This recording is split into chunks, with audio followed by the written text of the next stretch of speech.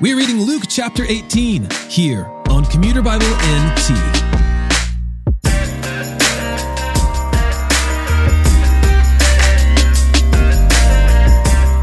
In the parable of the unjust judge, Jesus teaches his disciples to be persistent in prayer, arguing that if an unjust judge will grant justice through one woman's persistence, how much more so will a perfect and infallible judge grant justice to those who ask.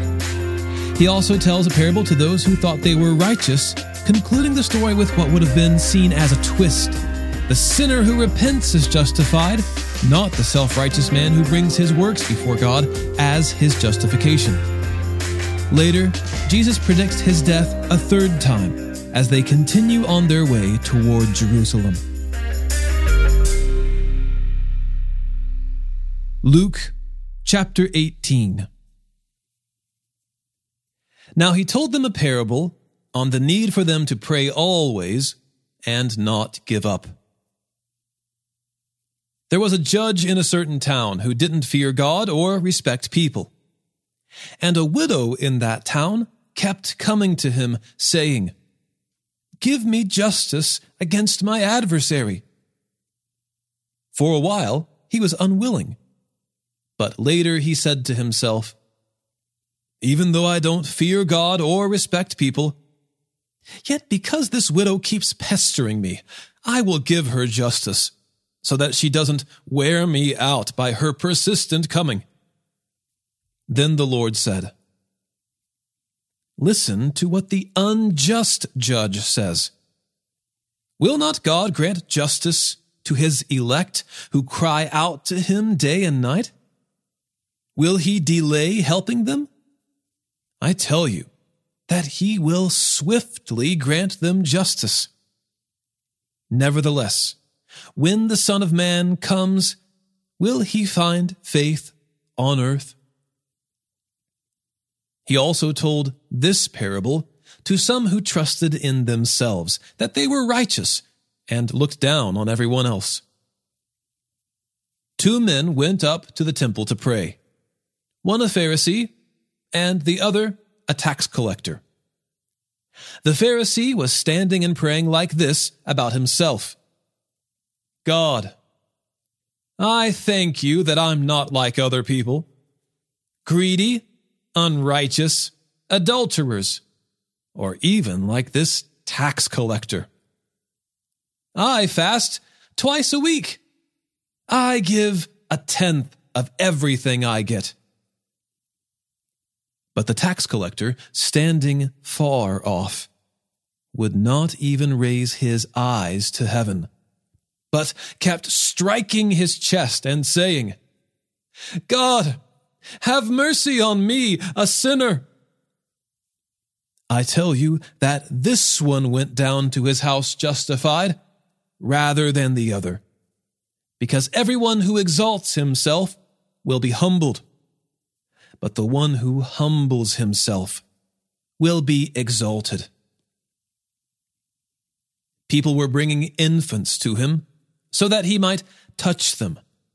But when the disciples saw it, they rebuked them. Jesus, however, invited them. "Let the little children come to me, and don't stop them, because the kingdom of God belongs to such as these. Truly, I tell you, whoever does not receive the kingdom of God like a little child will never enter it."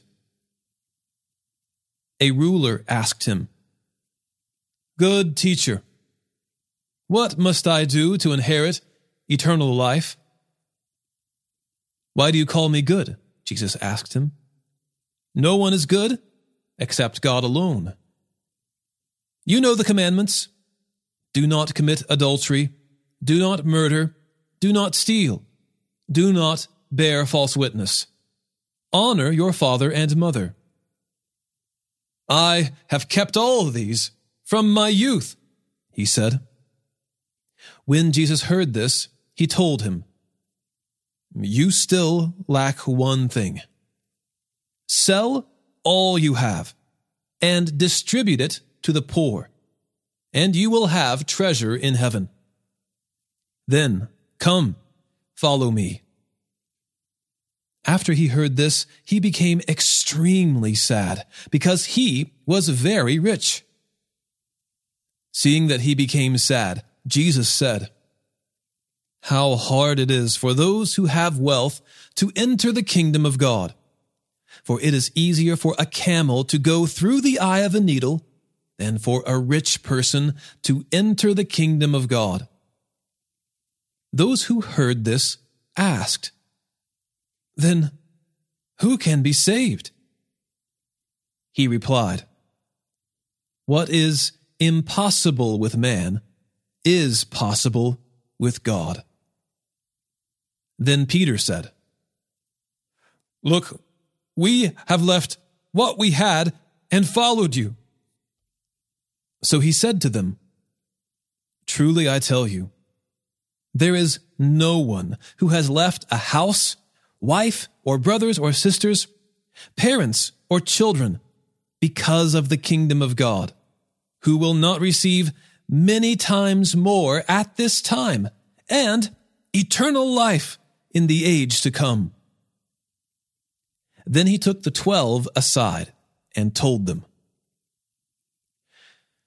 "See, we are going up to Jerusalem. Everything that is written through the prophets about the Son of Man will be accomplished.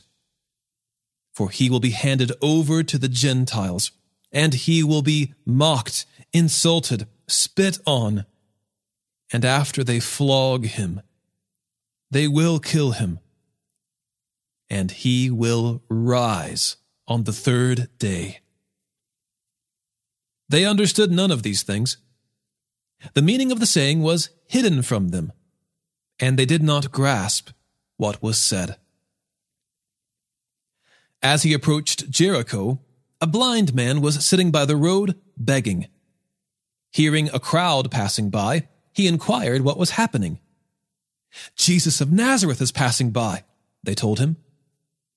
So he called out, "Jesus, Son of David, have mercy on me." Then those in front told him to keep quiet, but he kept crying out all the more, "Son of David, have mercy on me." Jesus stopped and commanded that he be brought to him. When he came closer, he asked him, "What do you want me to do for you?"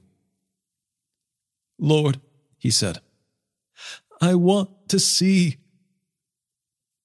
"Receive your sight," Jesus told him. "Your faith has saved you." Instantly he could see, and he began following him, glorifying God. All the people, when they saw it, gave praise to God.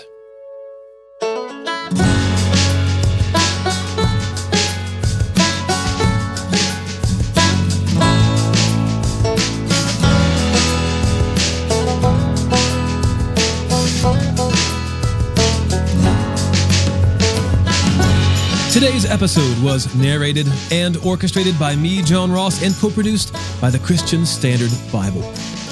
Thanks for listening, and don't forget, all Scripture is inspired by God and is profitable for teaching, for rebuking, for correcting, for training in righteousness, so that the man of God may be complete, equipped for every good work.